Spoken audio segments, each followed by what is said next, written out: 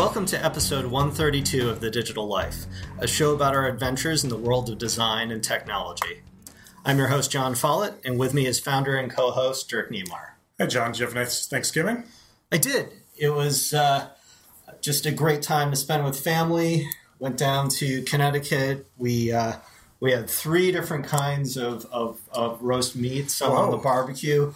So it's definitely a little bit of gluttony there. And so what's the third? Turkey, ham, what? Porchetta, which is another pork, a pork shoulder roast on the grill. Nice. So, and, marinated and everything. My uncle's, he's a great cook. So it's a lot of fun. And I don't know, the kids got to play with the dogs. And I don't know, it's just a good time. Sounds wonderful. How was yours? It was fine, quiet. It's family. Fine.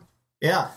Well, Thanksgiving is, in my opinion, right on par or very close to, Christmas time, just in terms of the quality time that you get with family. So Christmas can be a little crazy.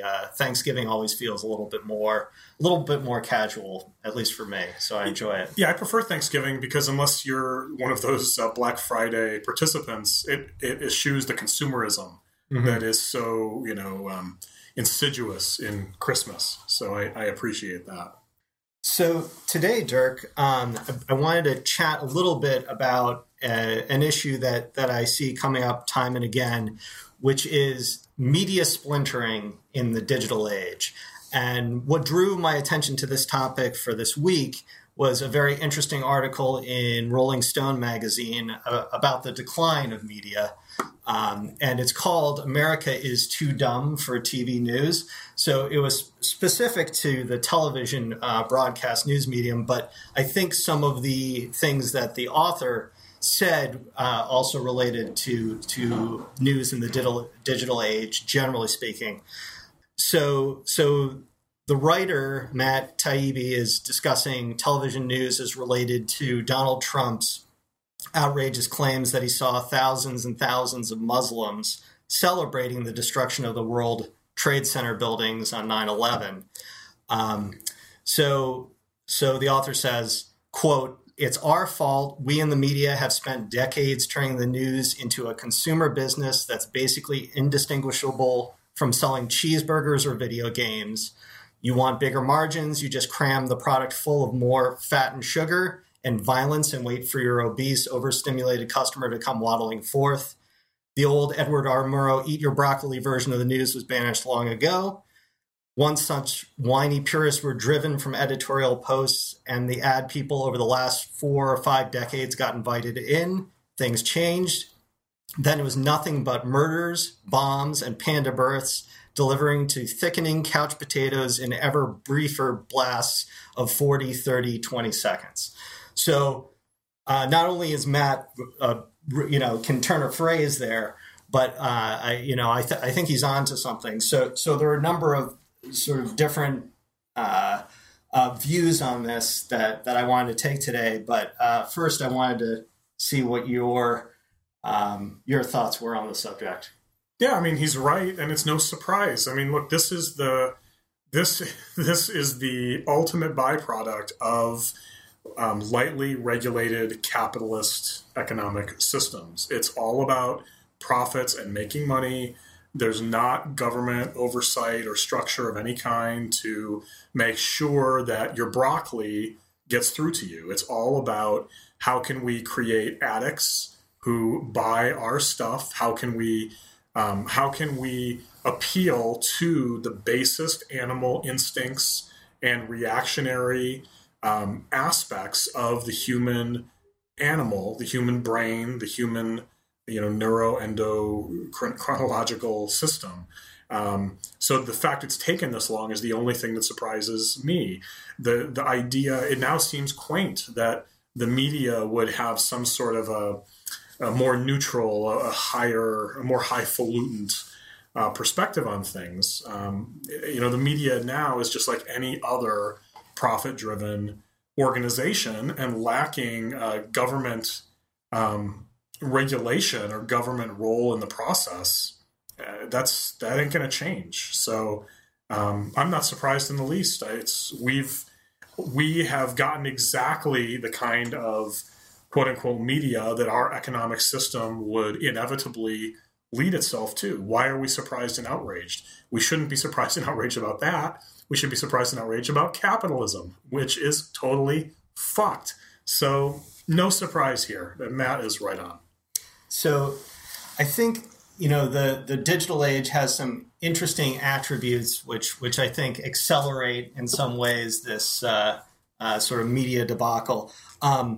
And one of the things that, at least my perception of the media over, the period of time from, the late 70s until now was that there was some sort of gold standard, or at least it appeared like there was, when there were 3 channels on TV, a few select newspapers, which were sort of seen as the pinnacle of writing, and then you had some magazines and such. And it, rightly or wrongly, the impression that I get now is that, while those brands, those companies may still exist, they exist in a cesspool or whatever of a lot of other just plain old noise where equal sort of say is given to, less well-researched, not well thought through, and, particularly biased outlets. And so the end result is that if you are a sort of well-researched and, generally even-handed publication, you're going to be seen in the same light as everything else, from your blog sites to your video bloggers to your social media. So it's this uneven. So rather than lifting up, certain voices to a higher level, it seems like the once gold standard voices have been sort of dragged down into the muck. I think some of that's perceptual fiction. So, Okay. go back to the ABC, CBS, NBC days, right? Mm-hmm. We were getting Flintstones, I Dream of Jeannie, and Have Gun, Will Travel, or whatever the hell the crazy Western shows were from the 1960s. That's not high art. It's not high news. It's not objective journalism. It's base entertainment. And it's rubbish. If you watch those shows now, they're horrific. So the idea that there was this gold standard, I think, is a myth. I think it's a total myth. Those were entertainment outlets that happened to inject small nuggets of perhaps closer to some journalistic ideal of news within a trough of slop that people only watch because they didn't know better. So I'm less. A little less jaded on that point. I want to ask you, do you think, so we're talking about the media as a product, right? Do we think that it's a, generally speaking, a well-designed product? I think that's an interesting question because it seems to drive views, right? So it's all about click-throughs and views and things. So, and you mentioned the word addiction earlier, and, I can tell you, I'm checking, Twitter and social media and clicking through links, to the point where, I think, oh, I have to stop and get back to work. Yeah. So there is that quote addiction that I have as well. So is it a well-designed product, or are we just getting what we're asking for? Yeah, it's not even what we're asking for, right? We're getting what the natural human reaction to stimulus demands. We're getting what our need for sex, our the way that sugar, mixes with our system to become addictive, the way all these chemicals are sort of, perfectly suited to make us say more and more, please, we're getting that. None of us, or very few of us, I would hope, are consciously saying, what I want is more of the tits stuff. Like, serve me up a lot of the tits so I can keep clicking on them. No, we just click on the tits because we like tits. Few of us are saying, give me the empty sugar that's worthless calories, that's going to shorten my life, that's going to do all these bad things to my body. No, it's just that it's so addictive and so yummy. We just, so...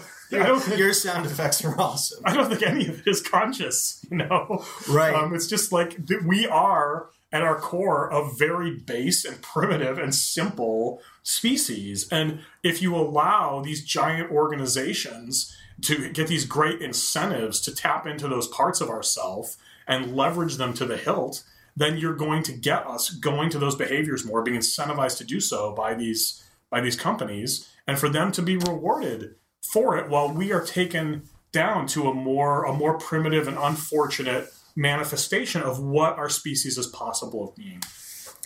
So I think there's a corollary or an add-on to that, which is, especially as this political season in the United States heats up, is going to get to a fever pitch at a certain point. And whether this is a new phenomenon or not, I don't know. But I see a danger here in self-validating viewpoints, right? Okay. So I think a certain way. I click on articles that reinforce the way I, think about it. I pay attention to, these links that are, maybe left-leaning. Maybe my uncle pays attention to, the links that are right-leaning, yeah. Right? And because we have faulty memories, even the best of us, and we revise our memories over time, right? You end up with things like, this statement from Trump where he remembers exactly what happened and that's what happened for him. And suddenly there's collective amnesia or a collective sort of dream where everybody else remembers it. And why didn't the media report it? Because, they certainly must be lying. And so you have this search for self-validation, which I think is really kind of dangerous when you don't have a way of validating it at the end of the day against what is true. Yeah. I mean, so you're right. There is that intellectual self-validation in terms of the things we choose to read and do. And then there are those other things like clicking on the tits that isn't self-validation. It's just being drawn down to our lowest common denominator. But I think one thing that all of this gets back to, especially when we're talking about the media and reporting and some golden standard of journalism, is the idea of truth. I mean, I happen to think truth is a myth. I think that we claim that there's this idea of truth, that like objectively there's this certain specific way of being. It's total bullshit. I mean, let's decide. Who's the most't journalist? Like in our lifetimes, which journalist is just the balls? Is like this is the guy or girl who they told the truth. They were on it. I mean, so let's say Edward R. Murrow. I think that would be a name I could throw out. Few people would disagree with that on its face. Edward R. Murrow came from a worldview of United States, democracy, freedom, good, Soviet Union, evil empire, horrible. And so he was telling his truth from the standpoint of within and as a champion of the system in the United States in contrast to the system in the Soviet Union. There's no objective correctness there. He simply happens to be someone who is advocating the worldview and viewpoint of a majority of the people in the society around him. That's a very different thing from truth. And so if we throw out the idea of truth, and if we start to look at this as, look, this is just a case of different people in different contexts with their own specific agendas, giving a take on what happened and trying to be as close to or not worrying about how close to they are to the facts as possible, the conversation changes very much. And so I do think that the whole notion of the golden time of journalism is bullshit. I think it's sort of fiction on top of fiction on top of fiction. And now it's just much more apparent that what it all boils down to is chasing the money and clicking on tits. So, Dirk, do you think it's always been like this, or do you think that our minds are actively being transformed by the age, the digital age of information? So are we getting so much reinforcement for certain behaviors that we've described at length today? Like, are we changing our mindset? Are we changing our actual minds? Are we evolving in a direction that is, going to reward, this kind of behavior in the future? Yeah, I think it's always been this way to some degree. Like, let's go back to the time, late 18th century, early 19th century, right? When the founding of the United States. So there was a lot more what we might consider serious journalism that people were caring about and paying attention to. The common sense pamphlets would be a good example of that. Mm-hmm. Well, that was happening in a society where the majority of people were fighting against an oppressive imperialistic regime in England, right? And so on a daily basis, you were having to think about what you could do at the level of survival, what you could do to make sure you have basic freedoms and live in a somewhat, even just a simple way. Today, the majority of us just take that for granted. We live in these nice houses. It's very safe. We have food, any kind of food we want, push button. It's a totally different world. And so now that we have the cushion of safety in our day-to-day lives, it's easy to just, to sort of degenerate to sugar and tits. However, at the same time, you hear now in politics especially, there'll be these horrible, one candidate will lambast another, say terrible things. There'll be commercials that are just outrageous, skewering a candidate. And I always hear people say, oh my God, it never used to be this way. Oh my God, but if you go back to the late 18th century and early 19th century, it was worse. If you've read the things that the John Adams campaign was saying about the Thomas Jefferson and the stuff the Thomas Jefferson campaign was saying about John Adams, it would make people today blush. It was horrendous and unbelievable, and it was preposterous, the things that they would say. So this stuff has always been around to some degree, but the way, at that time, it was necessary that there be something like common sense, that there be something that was really meaty and toothy to engage people, because they wanted their freedoms. They wanted these British the hell off their backs, and they wanted to live with some sense of security and future and promise. And now we don't have those concerns. We're fat and happy, and so it's sugar and tits, baby. So on that note, listeners, remember that while you're listening to the show, you can follow along with the things that we're mentioning here in real time. Just head over to thedigitallife.com, that's just one L in the Digital Life, and go to the page for this episode. We've included links to pretty much everything mentioned by everybody, so it's a rich information resource to take advantage of while you're listening, or afterward if you're trying to remember something that you liked. And if you want to follow us outside of the show, you can follow me on Twitter at John Follett. That's JONFOLLETT. And of course, the whole show is brought to you by Involution Studios, which you can check out at goinvo.com. That's GOINVO.com. Dirk? So as much as I like sugar and tits, generally I talk to people about other things. And if you're interested in engaging me, you can follow me on Twitter at dniemeyer. That's at DKNEMEYER. Or you can email me, dirk@goinvo.com. So that's it for episode 132 of The Digital Life. For Dirk Niemeyer, I'm John Follett, and we'll see you next time.